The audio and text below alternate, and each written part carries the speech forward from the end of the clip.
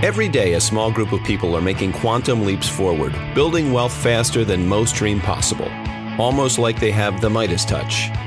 On Breakaway Wealth, we'll unlock the secrets to breaking out of the herd, thinking big and building wealth on our own terms. And now let's join our host, the creator of Create Tailwind and your abundance advocate, Jim Oliver. We are Create Tailwind, Harper Jones, Jim Oliver, and we're not giving you tax or legal advice, even though we're going to talk about some of those things. This is our little disclosure. Please seek advice from somebody who's licensed to do that. Well, Harper, we're going to go over an overview of infinite banking and talk just a little bit about how infinite banking can be used for real estate. We've got a great video also that we'll be sharing on specifically real estate investing, an example using infinite banking. Just wanted to start off with the basics of infinite banking. You know, Harper, most of us have played this game before. Normally we start when we're kids and we're taught to play this game by our parents. And the game is Monopoly. What's funny is most people were taught to look at how much money is on the side of the board to find out who's winning. But that's not how you win Monopoly. In fact, there's only one rule of Monopoly, Harper, that matters. And it's 4 houses equal a hotel. Because if I have hotels on this corner of the board or this side of the board or this side of the board, I'm going to take all of the other players' properties, I'm going to bankrupt them, and I'm going to win. But most people don't play Monopoly to win. They were taught to play Monopoly to have fun. Most people weren't taught the right things about money, normally from their parents. They sure didn't get financial education in school. And there are a few people that are playing the game of money, and they're playing so well, you don't even realize that they're playing. But they're playing a different game from the rest of the people, what we call the herd. So let's look at how people are playing the game of money, but also let's first kind of just set the board up, right? Now, Daniel Boorstin said, the greatest obstacle to discovering the shape of the earth, the continents, the ocean was not the ignorance, but it was the illusion of knowledge. We thought we knew what we knew. We thought we knew how to play Monopoly. We thought we knew what to do with our money, which was put it in a 401k and hope that you don't run out of money someday. But we realized that's not really, just like the earth isn't flat, that's not what you do with your money. Einstein said we can't solve our problems with the same thinking we used when we created them. Now, this is a family that we were working with the other day, and you know they really kind of have a problem, Harper. They have $36,000 of income coming in. They have $47,000 of expenses, and their debt is $230,000. In fact, more than that, but they get to account for it in a special way. Now, what would you tell this family to do, Harper? I would say you're going to have to raise your revenue or income and lower your expenses or your spending. Otherwise, you're not going to be in a good position. Yeah. I mean, what we recommended to the family was file bankruptcy. But what if you couldn't file bankruptcy? You know, I mean, by the way, whose budget is this? What family is it? Well, there's a few zeros missing, Harper. Here's their income, $3.6 trillion. Their expenses are $4.7 trillion. And their debt is more than $23 trillion, whose budget is the U.S. national budget. Now, by the way, you hit the nail on the head, is that the only way for this family, in the United States, to get out of this is you have to increase income, because you're not going to cut expenses, right? And we're not going to cut the debt because the debt just keeps on getting bigger and bigger. So how do you increase income? How does the United States increase income? Well, they're going to have to, tax us to increase their income. Raise taxes. In fact, here's the average maximum rate from 1913 to 1916, okay? And what's our maximum today? 37%. So taxes are on sale. We're in a low tax environment. Now, David Walker wrote a book back in 2010, and he said, if significant fiscal reforms are not enacted in the U.S., interest rates on the national debt will rise, and federal taxes could easily double from current levels by 2030. Now think about that, double. And by the way, who's David Walker to make such a claim? Well, he was the Comptroller General of the United States for 10 years, which is kind of a fancy way of saying he was the CPA of the United States. He knows the numbers, right? During Clinton and Bush. Okay, so this is not political. He's worked for a Democrat president and a Republican. And the reason that he says this, Harper, the reason that he says this could happen is this 4-letter word, math.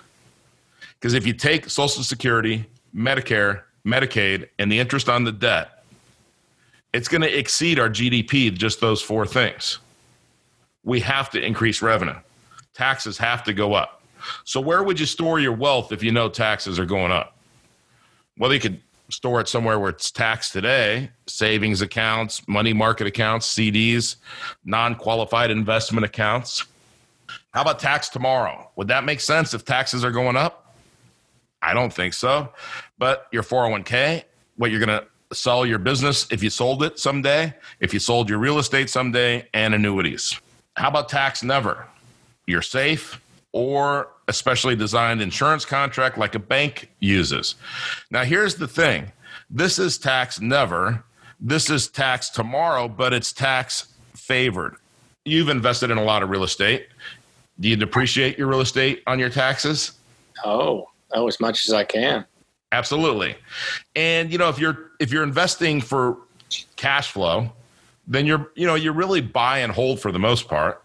And we don't have to really worry so much about this. But if we did pay taxes on it in the future because we had decided to sell it, we've gotten considerable tax breaks along the way. Agreed? Oh, yes. All right. So if we know all of that, then why aren't people paying attention to that? And really, here's the answer, Harper. In economics, there's the seen, what they want us to see. And by the way, when I say that, we see 5,000 ads every day.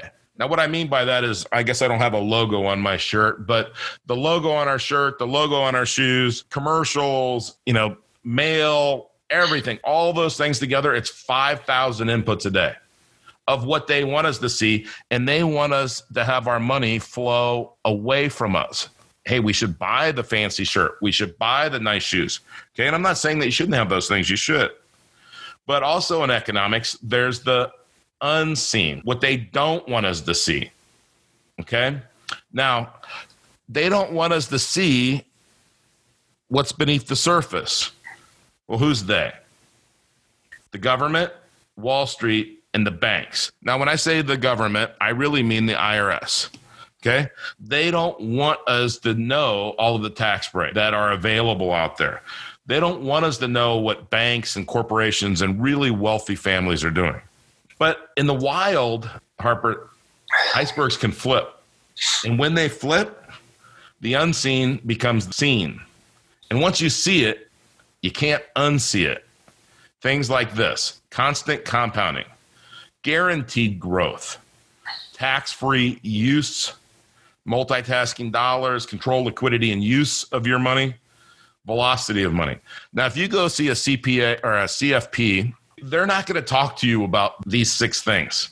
They're going to talk to you about average rates of return, dollar cost averaging, modern portfolio theory. That's what they're going to talk to you about. But Robert Kiyosaki, in his book, great book, Rich Dad, Poor Dad, he said most people are poor because they're taking their financial advice from salespeople instead of rich people. Now, the people that work for Wall Street, what are they?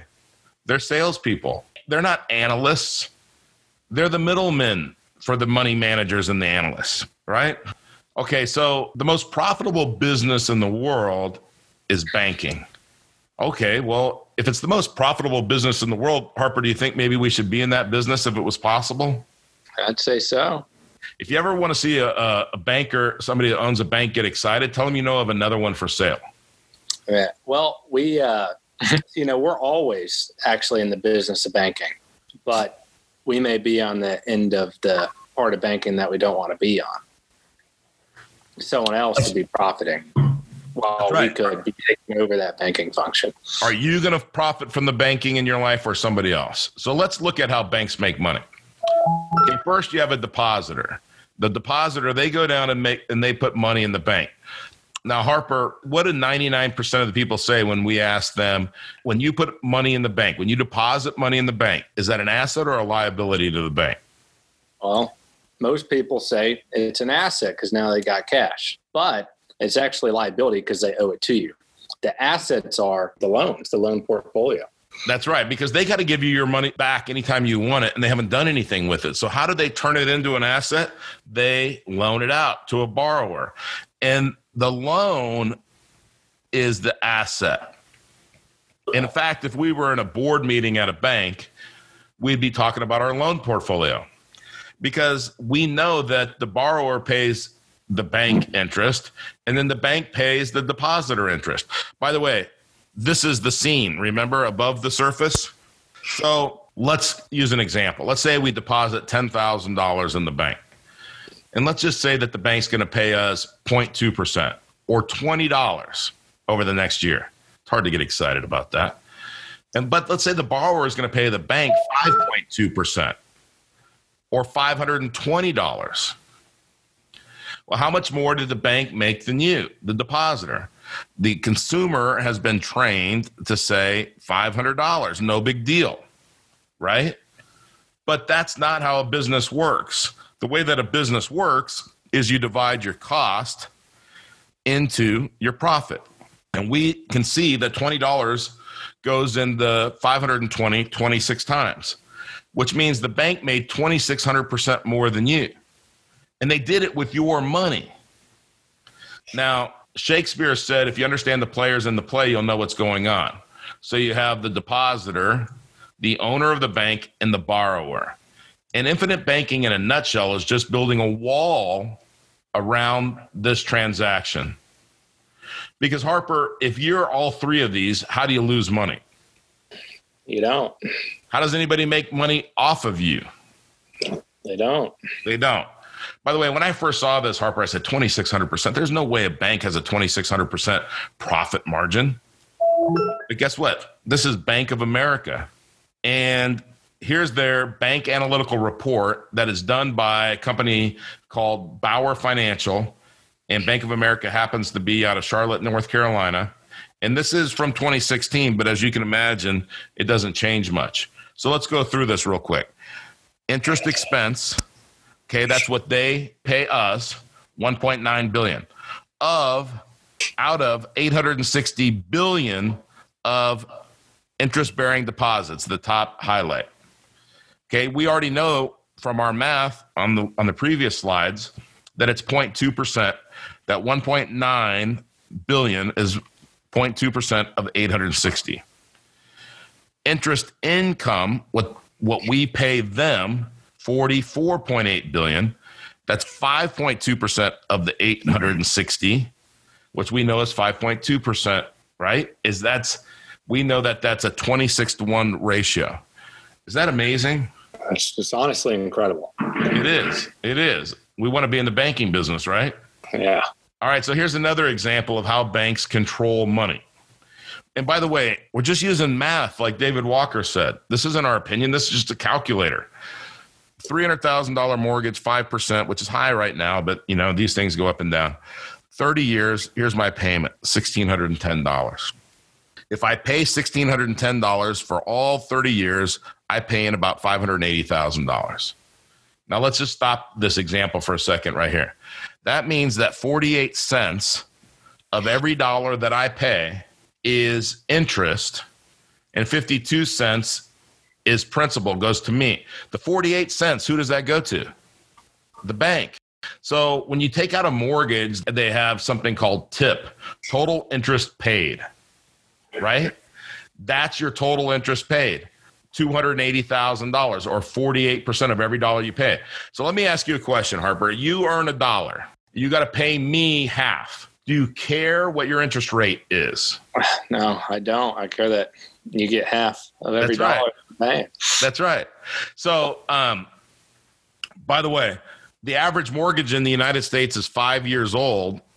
That means if you look at amortization tables, it means that about 80% or a little bit more goes to the bank's benefit and 20% goes to our benefit. And there's a reason why the bank always wants you on an adjustable rate mortgage, so that people think it's so they can raise your interest rate. No, they'll actually lower your interest rate. They just want to start your amortization over and over and over and over again, because then they keep you as a financial slave and you never get out from under them, right? And not to mention the, loan origination points, the other closing costs that you have every time that you refinance. And one thing I would say is, we're all familiar, especially because this is for this group for Todd Fleming here, that when you're looking at it, so the real estate people, right, an amortization table, pull that up in Excel and have another column where it has, they may already have a cumulative interest, but take the interest with each payment, divide it to the total payment and see how much it actually is, even on a 15, 20 year AM, not even as bad as a 30. And then look at the cumulative interest and divide it out. And you'll see the average of interest paid and the per interest payment that you're paying. And you'll see that, we do love cash flow and we do love leveraging, the right debt, from banks or seller finance. But you got to take that into consideration, that most people just look at maybe what their net months on cash flow. But what about all that principal pay down you could have been having too? There can be a good happy medium that you got to, take into consideration. Absolutely. Remember, this is, in this example, I'm just using as our personal home, which is a liability, right? So we're paying that kind of interest on a liability. Now, here's the point of this example with the calculators, though, is what do they do with that $1,610 that we pay them every month? Well, since they're so profitable, they're just going to go do it again. They're going to go loan it out. So in my calculator, Harper, if I put 5% in here, it assumes that every time that I receive a payment as the bank, I loan it out to somebody else for the remainder of this loan and the same terms as this loan, the same duration, interest rate, everything else. Does that make sense? So just loaning out the money one more time. If they do that, they're going to make $1 million on a $300,000 loan. Pretty good, right? Loaning it out one more time. They're going to loan it out over and over and over and over again. So Nelson Nash, one of our great mentors who wrote a great book called Becoming Your Own Banker, he said, if you know what's happening, you'll know what to do. So if that's happening, what do? Well, we have to get into business. And if we're going to be in the banking business, the infinite banking concept business, then it's going to look something like this, okay? Let's say the first year we put in $100,000 in our business and we can take out $62,000. Did we have a good first year? I'd say it's pretty good. I would say it's really good, right? You can't put $1 million in a McDonald's and take $620,000 out. No. Right? Okay. So, by the way, these are averages, and it just depends on your age and everything else. But these are close. Okay, just don't hold those to these exact numbers. The next year, I put in $100,000, and I'm going to have anywhere from, the high 90% to actually over 100%. Depending on age and gender and everything else. But somewhere around, I put in $1, I have $1. Now, by the way, the business is looking better now. I mean, every dollar we're putting in, we can take out. And what if it just got better and better every year? Well, would you open this business? Absolutely. I would want to start multiple. Yeah. And so let's take it to the next level and say, well, we said we were going to be a banking business, so how are we going to use the money that we have? So the first year we put in $100,000. I said we'd have $62,000. And let's say we owe on some of our equipment $62,000. So we pay that loan off, and the $6,000 a month that we were paying on that loan, we pay it back to ourselves. Instead of this going to the bank, somebody else's bank, and flowing away from us, we get it to flow back to us, and now we have use of it again. We get to use it again. The next year I put in $100,000. I said I would have $100,000 or a little bit more, okay? And I could use this money again, so I'm going to have $170,000. Well, let's say I have a tax bill for $170,000 that I'm paying $15,000 a month for my taxes. and that money's going to the IRS every month. Well, I pay this tax bill, and that 15 grand I pay back to myself. So at the end of the year, I have $180,000 that I can do something with. The next year I put in 100,000. I said I would have a little bit more than 100,000. So I'm going to have $280,000, and I'm going to go find some real estate. I'm going to invest the $282,000, and it's going to cash flow $2,500 a month. Well, at the end of the year, I've got 30 grand, right? The next year I put in 100,000. I said I'd have a little bit more than 100,000. Plus I got my 30 grand I can use again. So I have $143,000. Now let's review those numbers just to that point. By the way, that's the 3 years and 1 month. So I put in 400 grand. I paid off $235,000 of debt. I have $365,000 of cash value in the policy, and I own $290,000 worth of real estate. Is that a pretty good investment? Not bad, right? By the way, I also have $30,000 passive income. And it's as simple as this, Harper. You write checks to you instead of the bank. And the continued use of this system will create an ever-increasing pool of money for you, your family, and your business. But there's only one product that'll do all of the things that I need it to do. And it's a specially designed dividend-paying whole life insurance contract. And it's not the type of contract that New York Life or Northwestern Mutual or life insurance agents sell. Okay? One, we do buy it from a mutual insurance company because there's two types of insurance companies. There's stock companies and there's mutual companies. And both of them pay 100% of the profits to the owners of the company. Shareholders own the stock company and policyholders own the mutual company. If we're going to be a policyholder, we want to be an owner. Make sense? By the way, you think, well, who's done anything like that? How about Ray Kroc? He didn't take a salary during the first 8 years, and to overcome constant cash flow problems, he borrowed money against 2 life insurance policies to help cover salaries and things like that of key employees. And then Disney couldn't get a loan from the bank, so he went and borrowed money out of an insurance contract, and a large part of the money that was needed to create Disneyland came from those life insurance contracts. These companies understand it, by the way. These are banks, and these are the cash values that they have in their life insurance contracts. It's something called BOLI, bank-owned life insurance. Again, that's the unseen. Most people don't know that. And they sure don't know that the government limits how much money a bank can have in a life insurance contract. It actually can only be 25% of their tier 1 asset. Okay, so here's what we normally do with banking. You earn money, you put it in a checking account, then all your money flows out for these things: your lifestyle, major purchases, taxes, savings, and investments. Now, you either have lost opportunity cost or you pay interest to somebody else. Okay? Saying that, hey, pay cash for everything is not putting value on your cash, and it's violating economic value added, an economic principle, right? But if you notice this, all of the money that you're saving and investing is in a prison sentence, because most people put all of their money in their 401k and leave it there for 20, 30, 40 years, and they don't benefit from it at all. It's stagnant. Now, motion is a law of God. If air doesn't flow in and out of our bodies, we die.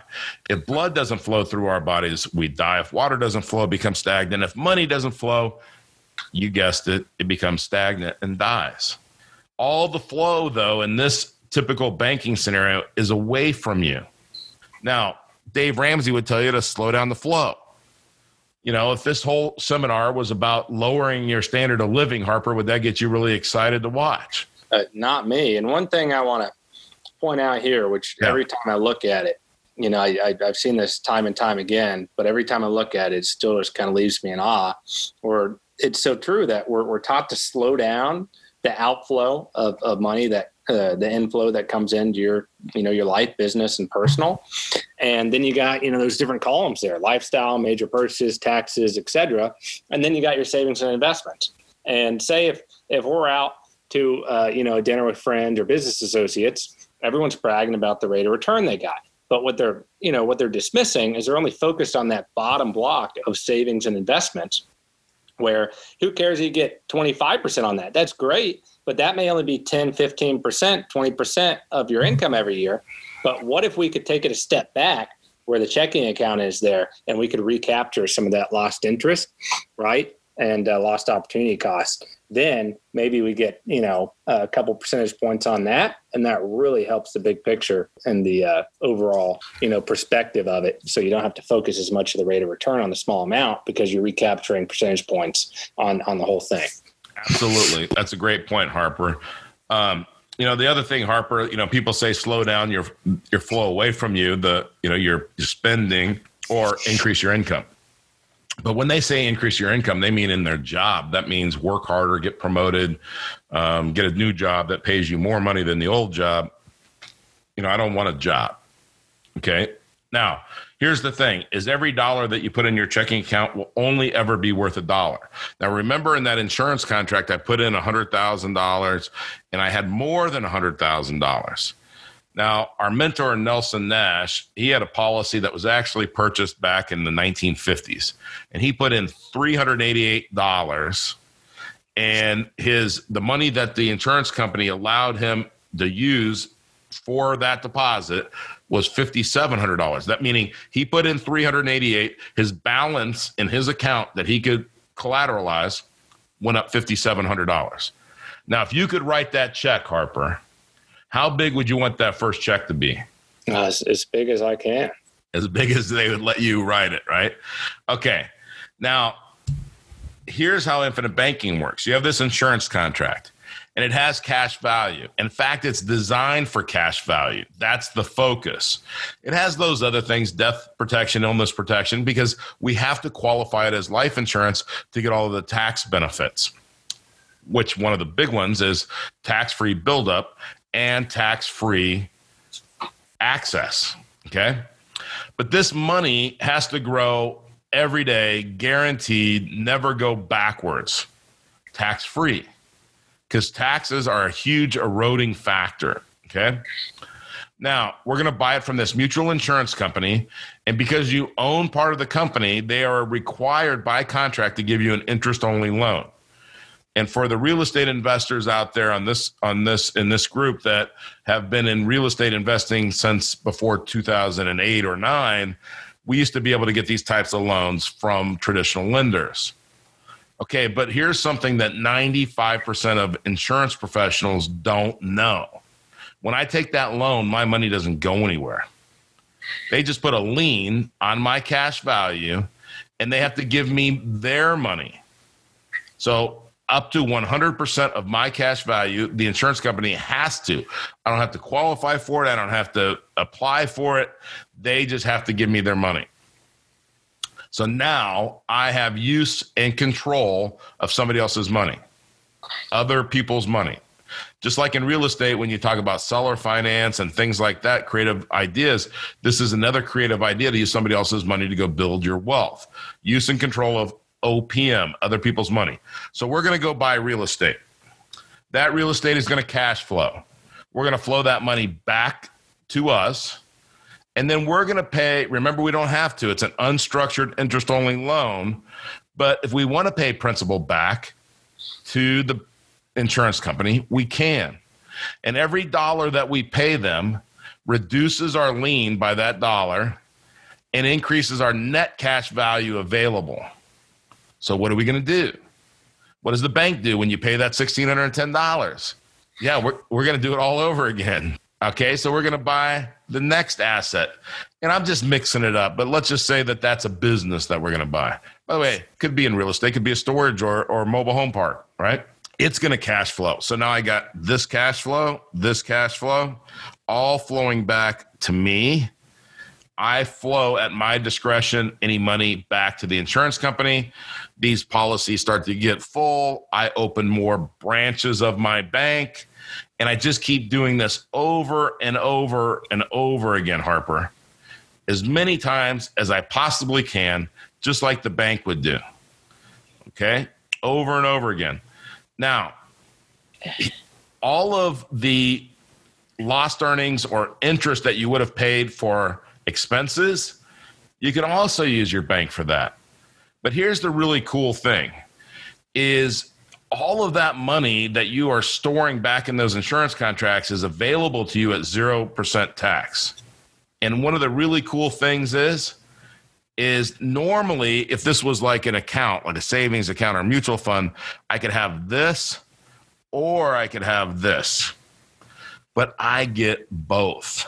I get the rate of return over here in the policy, and I get the rate of return on my assets. Or I get the lost opportunity cost or interest that I would have paid for the expenses. I get both. It's an and asset. I'm building two assets instead of one. There's no other vehicle in the world that'll do that. Yeah, and one thing that I'll, throw in there is say, okay, well, when you pay a tax bill, property taxes, income taxes, whatever, if you're real good, maybe you can limit your income taxes some, right, with the depreciation and whatnot. But at some time, you're going to have taxes you're paying. Well, when you send that dollar out and pay that tax, then those dollars are out from your vicinity or your warehouse of wealth, right? But if you could borrow against an ever-increasing tax-free pool of money at simple interest, front the tax bill and then pay yourself back over time, you'll put yourself in a better position, right? That's one thing. That's one example. They call it the infinite banking concept because, you're banking the whole time, but it's up to your imagination and how you think. That's why we have some of those quotes at the beginning, because it really is how you think. Now, when you're looking at real estate, we can get some stuff we're making 5 or 8%. We get stuff we're making 50, 100%, return. It just depends. But whatever deal that is, there's not always going to be a deal necessarily right in front of you. And you're going to have to store your capital or wealth somewhere while you're waiting for that opportunity or to pull the trigger. Well, are you going to sit that in someone else's bank? Or are you going to sit that in your own bank where that can all grow, tax-free? And you can access it quickly, easy, go, now snatch up that deal. And why are we doing all this? Is it to get a good net worth number? Maybe, but really you can't do much with net worth. You need to access that and say, hey, cash flow, money's got to flow. Well, by utilizing, a policy, system of policies, we can project all this stuff out, but once again, it depends. Say you're funding these policies, well, you could take out 50, 100, 200K a year indefinitely when you're getting to your passive income time. And that's all tax-free, 0% tax bracket, because this is after tax in there, and the way that we live off of it, you can never file a 1099. So it's some awesome stuff that you can do with this. Right. It's really kind of amazing. And when you're trying to break away from the rat race, you have to know what game you're playing, and again, when you get back to the beginning and you look at Monopoly, you can either play the traditional way or you can play the way to win. The traditional way is to have fun. The other way is to win. And what does winning look like in real life and money is where your assets provide you income instead of your efforts providing you income. And we really have to get to that point to be free. Money gives you choices. Choices give you freedom. And when you look at how to use this in the book that I know Todd has on the site and part of the group, Becoming Your Own Banker by Nelson Nash, and Todd gets a break on the pricing for those books, so you're saving a lot of money if you go through Todd, is in the book, page 14, he talks about imagination being the most important thing, Harper.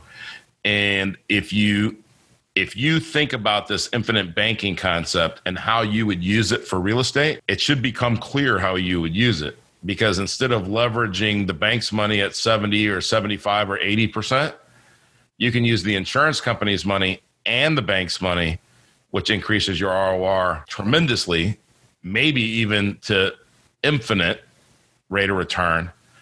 And, I know Todd does this. You do this for real estate. I do it for real estate.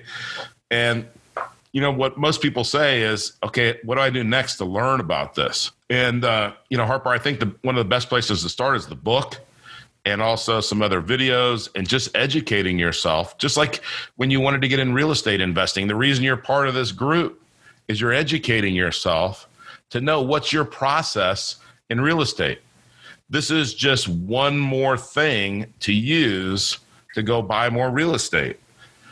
And, there's different ways to get a hold of us, but I'm going to write up here our email addresses. If you just reach out to Harper at createtailwind.com. And we'll have Todd list this where the video's at, so they can just, a copy it too. So they can't, in case they can't read my writing. But I didn't say that. First of all, I just want to thank everybody for watching this. If you have questions, you can go to our website, createtailwind.com. You can watch some videos on YouTube at Create Tailwind, or you can reach out to us via email. Any famous last words, Harper? Yeah, and all I'd say is, keep an open mind. Definitely read the book is a great, framework foundation. Reach out, Jim and I with any questions, and we'll kind of gear where your questions or where your interests are. And we have specific resources. Honestly, we have basically unlimited resources in various formats to give you, but we're going to, start sending it to you once you start diving in through the surface. We don't want to, overwhelm with stuff, but there's some really cool things we didn't even mention. This is more the surface level stuff and the concept. There's a lot super cool deep dive things you can do that we can get into. Perfect. Thanks again. Want to become your own banker and build wealth on your own terms? We'd love to help. Go to createtailwind.com to learn more and schedule a complimentary consultation.